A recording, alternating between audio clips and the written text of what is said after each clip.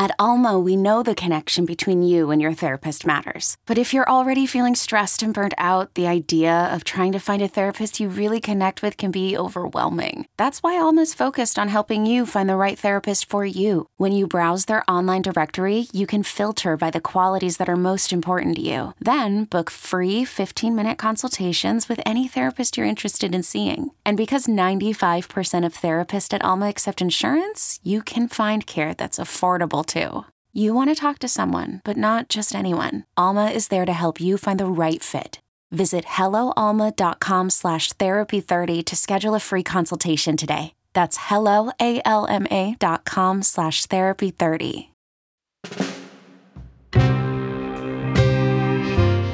The juke joint was smoky and dimly lit. The band played a slow, bluesy number, inviting couples onto the dance floor. Pressed tightly together, pelvises cradling one another and rocking back and forth, couples swayed into the night. This was Slow Drag. This is 2 Minute Black History, what you didn't learn in school.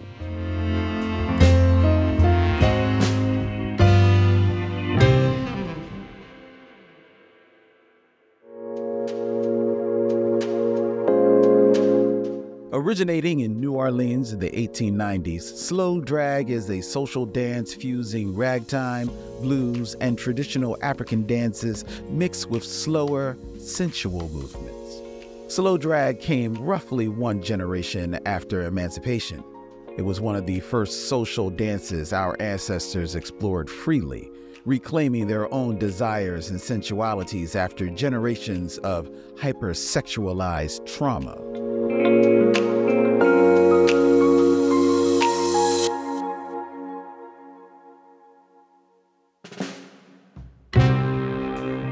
Slow drag was danced in southern juke joints, but over time, it spread all the way to the Big Apple, where anti-blackness wished to see it rot. Slow drag hit Broadway in 1929. This was huge, as it was the first black social dance ever to do so. Anti-black critics claimed the dance was too sexual, but our people knew slow drag was more than dancing.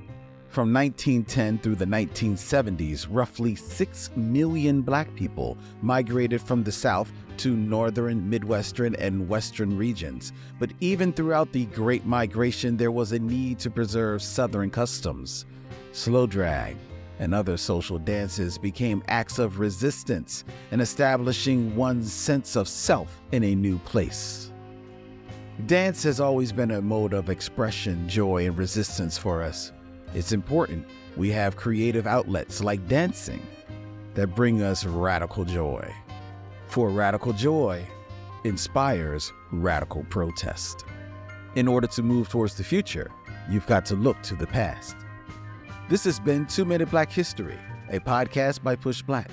If you enjoyed this episode and want to show your support, please rate and subscribe to our podcast. Together, let's celebrate and honor the legacy of Black history.